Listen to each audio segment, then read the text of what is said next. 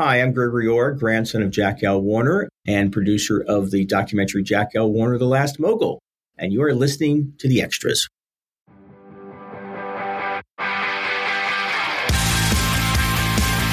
Hello and welcome to The Extras, where we take you behind the scenes of your favorite TV shows, movies, and animation, and their release on digital, DVD, Blu-ray, and 4K, or your favorite streaming site. I'm Tim Millard, your host. Today, George Feltenstein from Warner Brothers joined the show to take us through the July 2022 Blu-ray releases from the Warner Archive. George, it's good to talk with you today. Tim, it's great to be back with you. Always a pleasure. I hear you are back in the office, and now you're on the lot. Yes. I have to say, I'm a bit jealous because our offices were always just off the lot when we worked together. How is that? I'm overwhelmed and a little awed because in the many, many years that I've been here, I've always been in an office building across the street.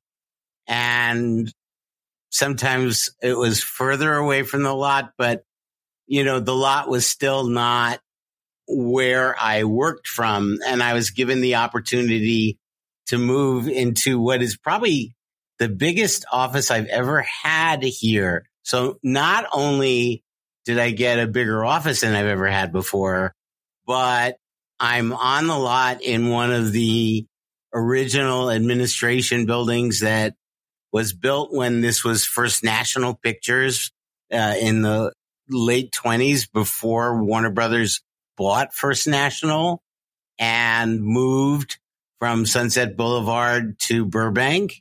And I am awed by the fact that I'm walking in the hallways that Bogart and Cagney and Betty Davis were walking in. And it's a great honor. And I'm so grateful to the management of the company for giving me this opportunity. And it's a wonderful place to talk about Warner Brothers history, which we'll be doing today.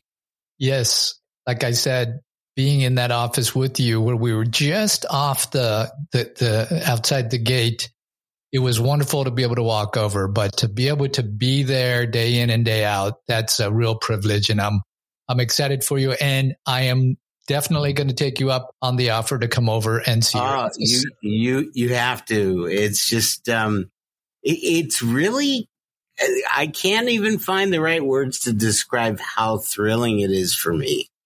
And also really quite productive, because I'm more involved in various aspects of the studio. And also it's much closer for me to get to Warner Brothers Motion Picture Imaging and look at the new masters we're making. And I did that yesterday. I'll be doing it again today. And it's literally a 3-minute walk. And I'm an ex-New Yorker, so I walk very fast. I love walking that lot too. It's very it's amazing, and it never gets old. And I've been here a long time, thank goodness, and I want to keep it that way. And I just look forward to all the excitement that the future holds. And today we're going to be talking about the Warner Archive releases for July. So why don't we dive into the first title? Well, the first title is gorgeous. And I have to talk about that because this is one of many that we've done in the last, I'd say, year or two, where we've been going back to the nitrate Technicolor negatives, doing a recombination and a realignment of the 3 negatives for a sharpness, clarity, and beauty that was heretofore basically impossible. And I've talked with you about many of these Technicolor restorations, and each one seems to top the next. And this month, the Technicolor restoration is Adventures of Don Juan, which stars Errol Flynn and Vivica Lindfors and Robert Douglas. And it was directed by Vincent Sherman, who was a legendary Warner Brothers director, not in the way that like Michael Curtiz was or Raoul Walsh was, but Vincent Sherman started directing at Warner Brothers in the 30s and continued working at the studio really up through the 50s. And he lived to be almost 100 years old. And he was sharp as a tack up until the very end. Because of that, we approached him to record commentaries for movies that we hadn't even released yet because we did not know how long he would be with us. But this release of Adventures of Don Juan, like its predecessor on DVD, has a commentary from the director, Vincent Sherman, as well as the late Rudy Belmer, who is one of the great Warner Brothers historians, and a great friend to the company, great friend to me. And the commentary, which was originally on the DVD release, which was back in, I think, 2006 or 5, somewhere around there. Now we're revisiting this 16 years later, and the DVD looked pretty good for a DVD. The colors were not that out of alignment, and it was a good DVD as opposed to some of the DVDs we had where you thought you needed to get glasses because things were out of focus because the Technicolor records weren't aligned properly. That wasn't the case with Adventures of Don Juan. It looked good, but now it looks, oh my God. And this was also the first swashbuckling movie that Errol Flynn did in many, many years. What made him a star was slipping into the role of Captain Blood in 1935. And then that led eventually to The Adventures of Robin Hood, which is probably his most famous movie, I would say, and also his most famous swashbuckler, to say the least. So there were others that followed afterwards, but for most of the 1940s, he did a lot of Westerns, a lot of war pictures, a few comedies even. But this was an opportunity for him to do a big Technicolor costume swashbuckling epic. And yet this one, I feel the filmmakers had their tongue planted firmly in cheek because it seems that everybody's having a lot of fun. It's certainly not a satire. It is certainly not anything that was intentionally like a goof on that kind of thing, but it is just a delightful movie. You can tell everybody in the cast is having a great deal of fun, and that makes all the difference in the world. It really does. And so I really was looking forward to this Technicolor restoration being done. And we've got a lineup of them, really. There's a lot of nitrate Technicolor in surrounding storage areas because we can only keep a limited amount of it on the lot. And there are more of these to come in the future. But this one has been in the works for a long time, and it's really quite wonderful. And it also has Max Steiner music. And I know that's something that you've been talking about a lot lately. Yeah, the theme that Max wrote for this one is very memorable. As he did so many times, I'm always fascinated by his body of work. And I would say he's like in my top 3 film composers of all time. Mm-hmm. But the diversity and what he was able to do is really quite amazing. And this film really, Don Juan, of course, was the great lover, and they don't take that part of it so seriously. And Flynn doesn't take himself too seriously. And as a result, it's really a great deal of fun. And you also have some Warner supporting stalwarts like Alan Hale, who is in so many Errol Flynn movies. And he's in this one. And this is 10 years plus after The Adventures of Robin Hood. And Flynn at the time was, I guess, about 36.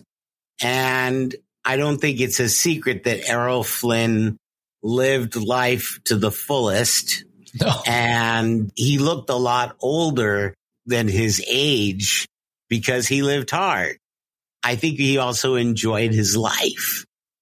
But the film was really, he had a couple of misfires at the box office. And this was a chance for Warner Brothers to have him do what he did best. And it was a big success. And even Bosley Crowther in the New York Times, who is a hard critic to please, he would give bad reviews to movies that everybody else liked. He liked this movie. He said that it was it isn't an epic, but it's a terrific Christmas tree. And this movie came out right around Christmas time in 1948 and leads to the often found confusion about what is the aegis year of this movie. Because when a movie opens so close to Christmas, at the end of a year, very often you'll find that it's referred to by the subsequent year, which is when most of the country got to see it. Right. It's the same thing with On the Town. On the Town opened like right before New Year's in 1949. Almost everywhere you look, you never know if a book is going to refer to it as a 1949 movie or a 1950 movie. Well, Adventures of Don Juan, I've seen listed as 1948 and 1949 in many, many different places. And this film was so successful, especially because the Technicolor made it an event. It wasn't used that often by Warner Brothers, in fact, most studios, because it was so expensive. You needed 3 times the amount of film, and it was much easier to make a film where the camera didn't weigh, 300 pounds and so forth and so on. Right. So if they were going to make a movie in Technicolor, they were going to put a lot behind it. And it's usually a big picture. And in this case, this one did not disappoint. It was a big success for Flynn. It was a big success for Warner Brothers. And it was a nice Christmas present for all of Flynn's fans. Errol Flynn died tragically very, very young, more than 60 years ago. And yet his films enchant, and he's got a huge fan base. And I think when we were doing DVD box sets built around stars, I think we did 5 different Errol Flynn box sets, more than any other one star where it was substantial like that through Warner Home Video. I'm not talking about Warner Archive. But in the DVD days, the glory days when we still had things like video stores.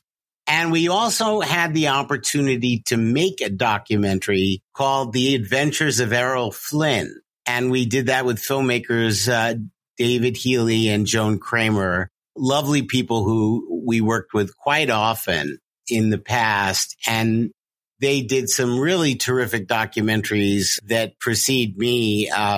They did the Spencer Tracy Legacy, a tribute by Katharine Hepburn. They did Jimmy Stewart's, it was basically his video biography with Jimmy Stewart and Johnny Carson. They were able to get such amazing people for their shows. And they made documentaries in the 80s and the 90s.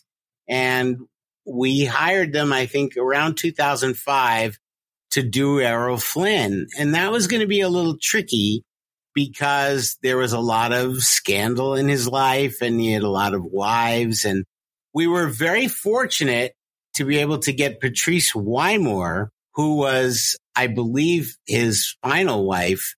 I don't think they were necessarily physically in the same space when he passed away because he had a heart attack and died unexpectedly. And there was a lot of confusion around his death. But that documentary we made in partnership with TCM, and it was in one of the box sets. And it was really a very, very rewarding process to explore his life and to see the legacy he left behind in cinema.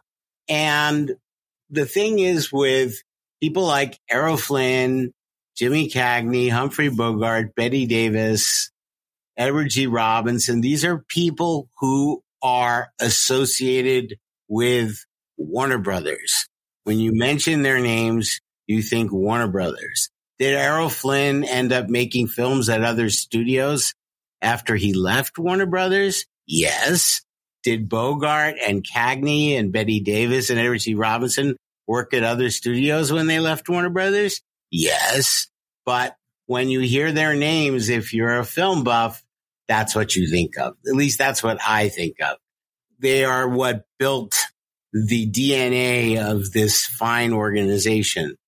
And every time we're able to restore one of their films and release it on Blu-ray and give it that extra special treatment, it's quite rewarding. And we do a Warner Night at the Movies on this disc. There's a cartoon with Bugs Bunny, which is in high definition. There's a Joe McDoke short, which is George O'Hanlon, the voice of George Jetson, playing Joe McDoke's Always Behind the Eight Ball, which is a very popular comedy short series. There's Calgary Stampede, which is shot in Canada in color. And, of course, the film's trailer has been remastered in HD. So it's a wonderful Blu-ray, and we're very proud of it. And I think fans are really, really going to enjoy it. Yeah, I was not really familiar with the film, but I watched it, and it looks terrific. It's a lot of fun, grab some popcorn. It's one of those kinds of movies. And it holds up pretty well, I thought, and it comes highly recommended, especially with all the extras you put on it and the restoration of the Technicolor.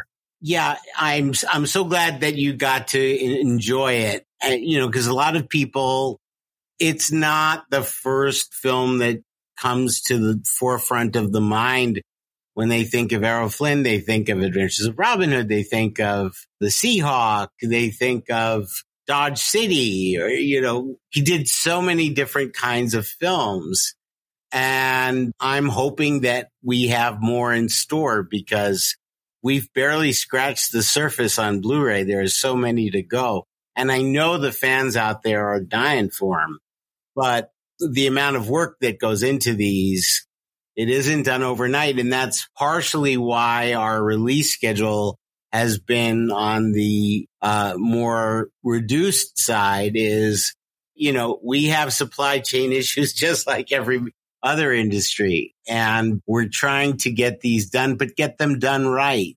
And as an aside, a film which I won't mention, but that is due to come out later on in the year, toward the end of the year, we were looking at the final master today, just before we were about to send it out.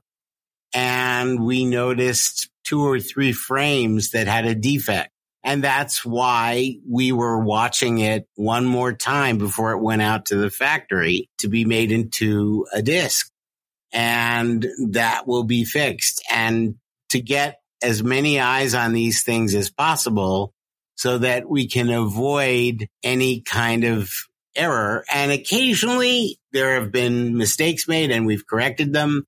And, we're hoping that by putting as many eyes on these things as we can deliver something worthy of the work these people put into this movie more than 70 years ago, almost 75 years ago. It's quite remarkable because you've watched it on Blu-ray, you've listened to it, you've heard the sound, heard the music, seen the Technicolor. And what I'd have to ask you, did you feel like you were watching something that old? No, I mean, that's the beauty of the Blu-ray and the Technicolor restoration. All of the ones we've talked about this last stretch have all been just beautiful. And me, I'm always saying that the sound also is coming across terrifically well in my surround sound. I mean, 48. It doesn't feel like it is 1948, that it's that old. It just right. And it really, I mean, color certainly makes a difference. Today I was watching a film that's like 87 years old, but it came off the original negative and has been very carefully cleaned. And yet, you know, there's grain there because there's grain in film. That's exactly the way it's supposed to look. Right. And yet we were all looking at ourselves saying, I've never seen this film look so good. And it's because nobody ever went back to the original negative, scanned it at 4K. The work that all of our, as I say, the wizards of ours, I don't get tired of making that joke, but it's really true. Warner Brothers Motion Picture Imaging is just an amazing group of people. They're artists and they do great work. And I just feel lucky to be able to be colleagues with such talented individuals. And the winner is the consumer getting to own these movies in ways never thought possible. Because when I first saw this movie, I saw it on TV, 16 millimeter print, faded color, scratches, splices, footage cut out, which was a norm. This is the way these movies need to be seen. And I'm looking forward to what consumers think when they get this disc. It's really going to be a treat. Well, next, we have another very popular film. It seemed like reading things online that people are very much looking forward to, The Frisco Kid. Stay with us. We'll be right back. Ever wondered what it takes to make it in the movie business? Peel back the curtain with 4-6 Success Filmmaking. 4-6 Success Filmmaking is where filmmakers share their stories and the secrets. It's beyond competitive out there. There have been movies that it's taken me 10 years to get made. Don't wait to create. Like, you've got to just keep making stuff. Tune in to 4-6 Success Filmmaking for your dose of cinematic realness, direct from the voices that have lived it.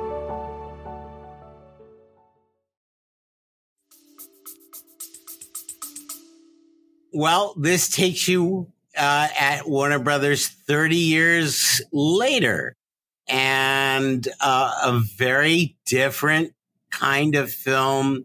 This is a comedy directed by one of the great directors, I would say, from the 50s, 60s, and 70s. He actually made his last film in 1981 and passed away in 1983. But he's made some of my favorite films. He didn't have a huge filmography, but he made some really wonderful films. And this is certainly one of them.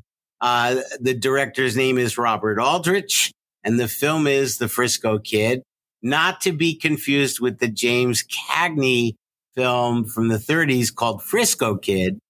This is The Frisco Kid, and it stars Gene Wilder and a young man who had just, after 10 plus years in show business, finally become a big star because of a movie called Star Wars, Harrison Ford. Basically, it's a very sweet comedy where Gene Wilder plays a rabbi from the old country who ends up in the Old West on his way from Philadelphia to San Francisco to take his post at a synagogue there. And on his journey from the East Coast to the West Coast, where he meets Harrison Ford on the way, is basically the basis of the story. It's actually quite an entertaining movie, and it's got a big following. It wasn't a huge smash at the box office. It was also not like a failure, but it was not a blockbuster. However, it was also one of those films that became a staple on home box office, just as HBO was starting to penetrate into homes all over the country and cable television was really exploding. And just as video cassettes were starting to become popular. So as a result, I think more people became very familiar with this movie by seeing it on HBO or on home video or on another television network than who saw it in the theater. But it has developed a reputation that it is one of these films from the 70s and 80s where we get requests all the time. Why isn't this movie on Blu-ray? And you can say that about, easily over 1,000 films in our library, if not more, because, there's such an embarrassment of riches in the library. And a lot of films were overlooked by prior management for the upgrade. And we're trying to make up for those errors, because if this had been in another studio, it might have come out on Blu-ray in 2009 or 10, not 2022. So we have a lot of catching up to do, and that's what the Warner Archive has been about. And when we don't have as robust a release schedule as we had, it makes it all the more difficult. But we're trying to gear back up to the time of the past where we'll be able to offer more. But in the meantime, what we're offering is Prime. And this is a delightful, entertaining movie. It's very different. And I think particularly Harrison Ford is great in it. He's terrific. And it was a nice change of pace for him to show what he could do aside from being Han Solo. But Gene Wilder's performance is very unlike anything. I really can't think of anything he did that was quite like this. He had been doing, after Young Frankenstein, he did Adventures of Sherlock Holmes' Smarter Brother and other films where he was, in broad satire, inspired by the success of, after Young Frankenstein, he started doing other kinds of films that were spoofs, like World's Greatest Lover. And he did pictures with Richard Pryor, like Silver Streak. But this is really a character, set in another time period. And it wasn't a spoof. It was more heartfelt, a little more serious. And therefore, I think the rabbi he plays is named Avram. And I think his portrayal of Avram is one of his finest performances. And the film really deserves to be seen in this beautiful brand new transfer. It's not the first time the film's been in HD. There's an HD master that's been floating around television and digital distribution for years. But we went back to original elements and created a brand new master because that's the Warner Archive way. We won't go out with a B+ master. It's got to be A+. And we're really, really happy with how this turned out. And I think it's, it's a film I never get tired of watching because I always enjoy it every time I see it. What did you think of it? Well, I was watching this and I thought, how am I not more familiar with this movie? Because it really fits right into the kind of tickle my funny bone kind of a thing. I mean, it's a buddy film, right? Right. So it's a comedy, but it's not hit you over the head comedy, but it kind of just starts to grow on you. I mean, he starts off as this very innocent, showing up and he, he thinks that people are befriending him. And of course they rob him. And this is the story of the film, that he starts to slowly become a little bit more understanding that you can't just be blindly trusting everybody. But then along the way, he makes his friend of a bank robber, which played by Harrison Ford. That's the kind of the stuff you need for comedy, right? You put two very, fish out of water people together like that. And a Polish rabbi in the Old West, sure. It's got all of the elements and it really grows on you. I had a smile on my face, I think, the whole time I'm watching it. It has its sweet moments, and it has, enough action and, to keep you going. And of course, you also enjoy the kind of it's a road movie in the sense of they have to get from Philadelphia to San Francisco. And along the way, they have all of these adventures. So I think it's something that could catch on with even a younger audience, because it's just got all those elements that could make for really fun viewing. And it is, in many circles, it's not a known film. It's not, it doesn't have that fall off your tongue reputation that, it didn't get seen by as many people as some of Wilder's other pictures did.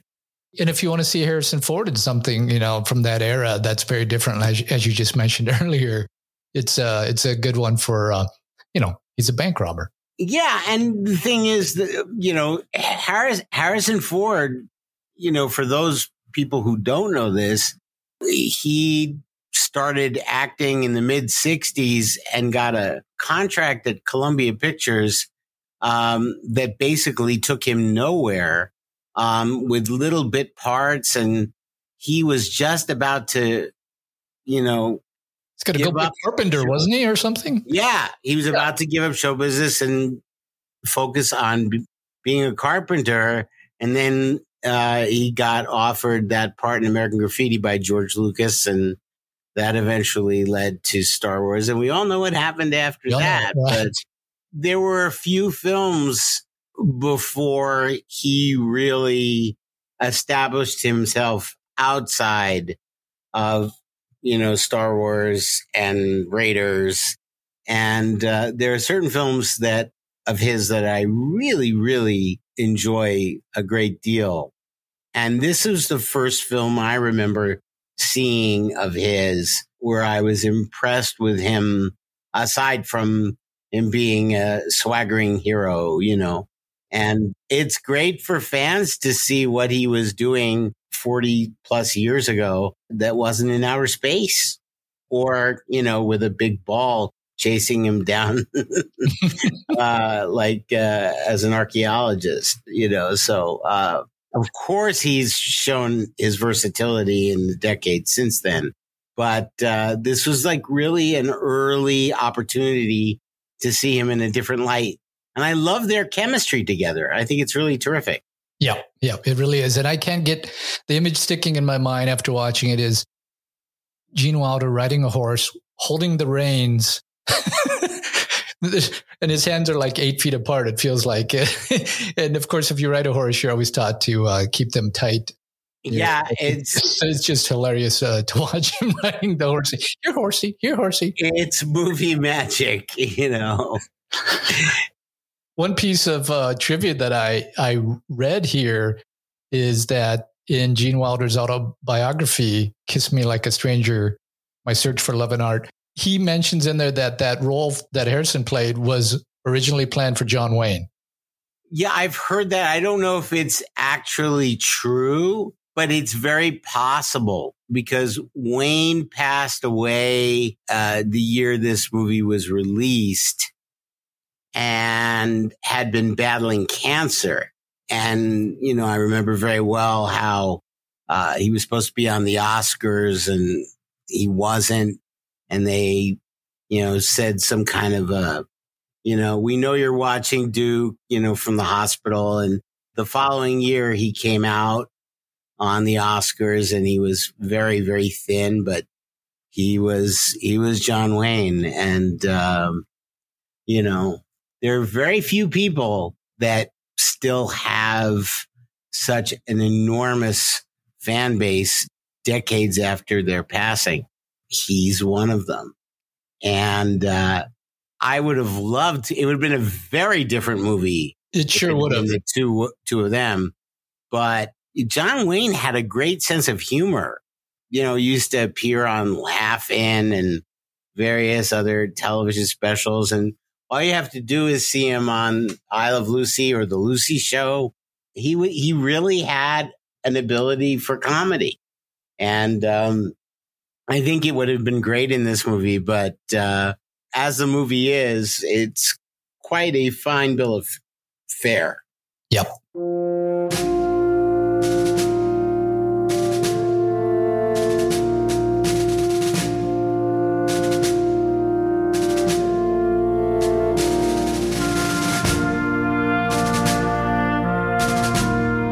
Well, it's just 2 releases this month, but we are kind of entering the summer, and to me, the summer really kicks off with the 4th of July. And I was curious what your favorite Warner Archive release from over the years is that might have something to do with the 4th of July or American history. Well, it's a pretty obvious choice, but it is one of our best-selling titles and one of our most popular. And it's been out now for 8 years on Blu-ray, and it looks gorgeous.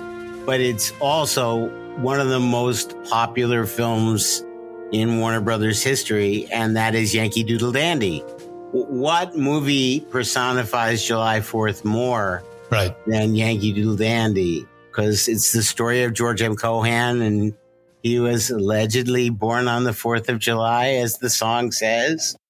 There's always been that rumor that maybe he was born on July 3rd, not July 4th. But George M. Cohan was a great showman who came to fame around the turn of the 20th century and came from a show business family. And this biography of him was outrageous star turn by Jimmy Cagney and earned him the Academy Award for Best Actor. And I don't think anyone else had a chance that year, frankly, because it's almost a 180-degree turn from the usual kind of Cagney performance, because he's usually playing a tough guy or a gangster. Here he's playing a lovable musical comedy talent genius, because in real life, George M. Cohan wrote his own music, starred in his own shows, became a huge producer. He was incredibly prolific, and he wrote many, many famous songs. So he was very much still alive when the movie was made.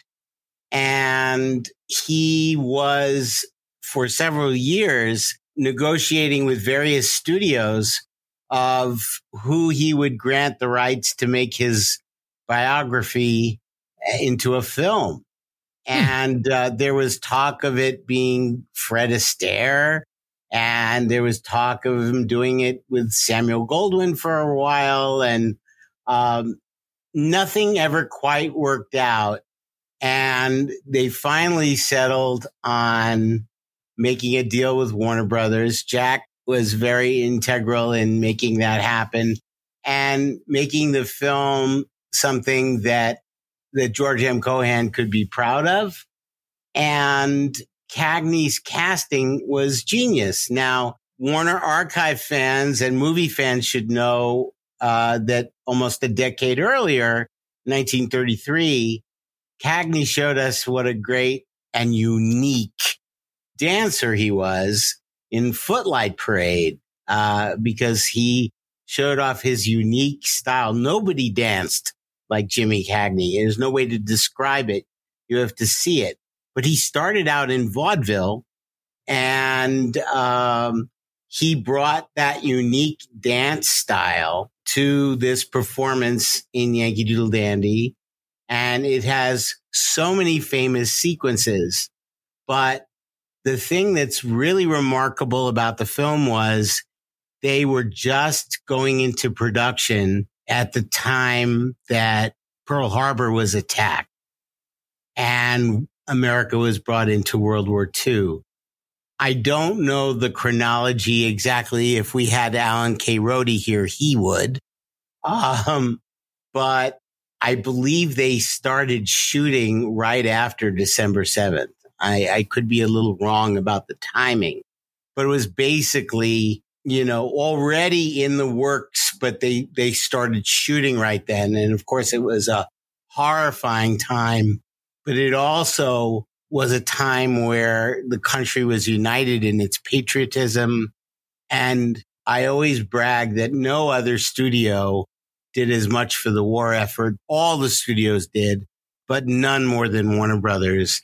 And I defy anyone to watch the "You're a Grand Old Flag" sequence and not get a little moist in the eyes for the love of country. This is when politics didn't get involved with patriotism. And it is just, I always get chills every time I see that. And there are so many other parts of the movie that are terrific.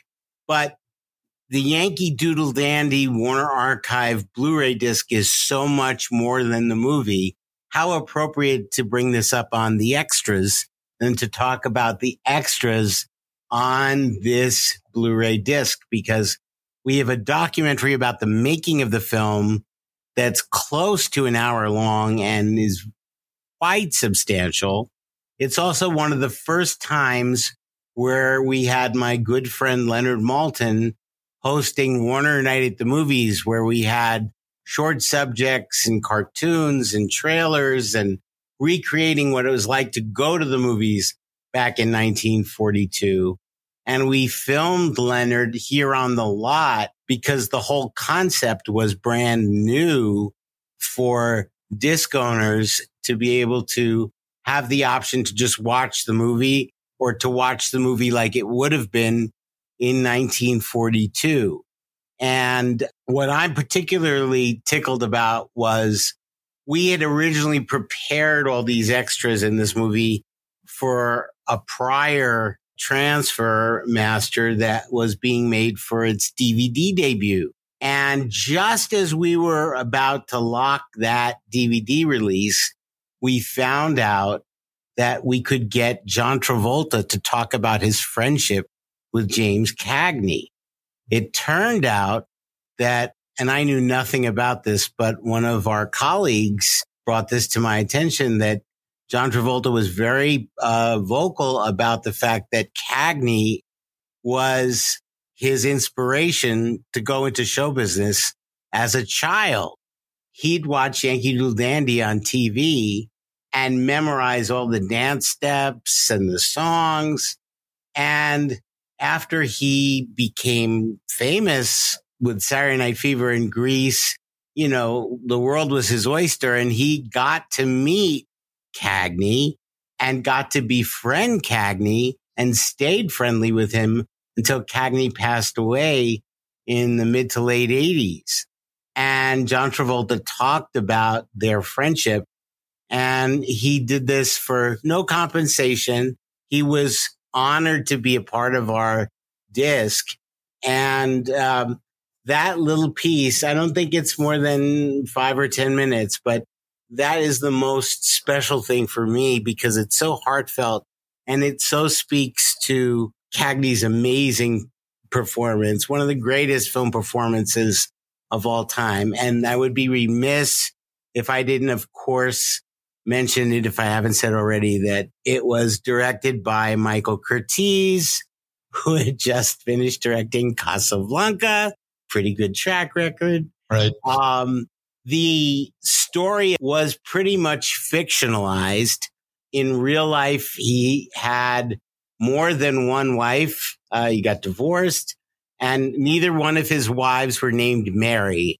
But he did come from a vaudeville family of the four Cohans. That is true. And they had just enough factual information in there to give it dignity. But a lot of work was done on the screenplay. And I learned all this when I was researching, writing the liner notes for the CD, which I had produced and we put out a couple of years before the DVD came out. So I have a long personal history with this movie, but it is a big seller for us all year. But come July 4th, all of a sudden, a couple of weeks before and several weeks after, the sales numbers start growing and it is just a film that just doesn't get old. I never get tired of it. And I know a lot of people share the same love for it that I have. And it defines Cagney. It defines Curtiz. It defines Warner Brothers, and it defines American patriotism at its finest. And who could ask for anything more? Well, just looking at some of the titles that have been released in the last 6 months, there are a lot of great titles that people could watch in celebrating the 4th of July. Even just in June, those 2 Judy Garland ones, The Clock and For Me and My Gal. Right. Absolutely. And then earlier in the year, we had Captains of the Clouds with Cagney. There's just a wealth of titles that you've put out under Warner Archive that are terrific options for the 4th of July. We would be here for a year if I talked about all the different films that reflect a very beautiful patriotism for love of country, and spanning almost 100 years of filmmaking, going back to the silent days right up to recent times. We have The Big Parade from 1925, almost 100-year-old movie that is a World War I film that is incredibly patriotic. And it is also has a pacifist message that was reflective of its director, King Vidor. That was an MGM film. And we're proud to be the owners of all MGM films made up through April 1986.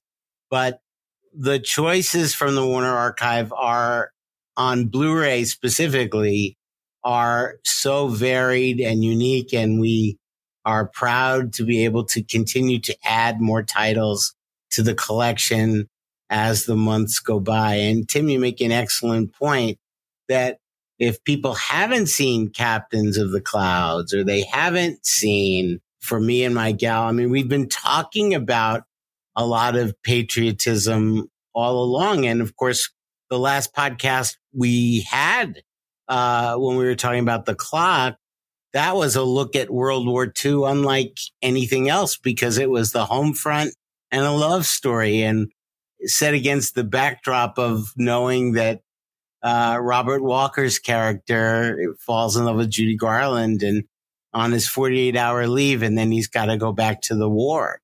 These are many different ways of looking at our history, and that was filmed as it was still happening. I always urge people, quite honestly, to look at all the films that we've made available, because there are so many surprises and new things to learn from films people may not know about, as well as things like Yankee Doodle Dandy, which are incredibly famous. Well, George, as always, I'm just so thankful to you for coming on The Extras and talking about the Warner Archive releases. The 2 for July are terrific, and the other ones we discussed that people can either pull off their shelf if they already own it, or order Yankee Doodle Dandy and some of the others we discussed for the 4th of July are all great options. So thank you for coming on. Oh, it's always a pleasure. I look forward to the next time, and have a great 4th. For those of you interested in listening to more episodes on the Warner Archive releases, you can find links on the website at www.theextras.tv. Also, follow the show on Facebook or Twitter at The Extras TV, or Instagram at theextras.tv to stay up to date on the latest episodes, and for exclusive images and behind-the-scenes information about the episodes and upcoming guests. And if you're enjoying the show, please subscribe and leave us a review at iTunes, Spotify, or your favorite podcast provider. That will ensure you don't miss any of your favorite guests. Until next time, you've been listening to The Extras with Tim Millard. Stay slightly obsessed.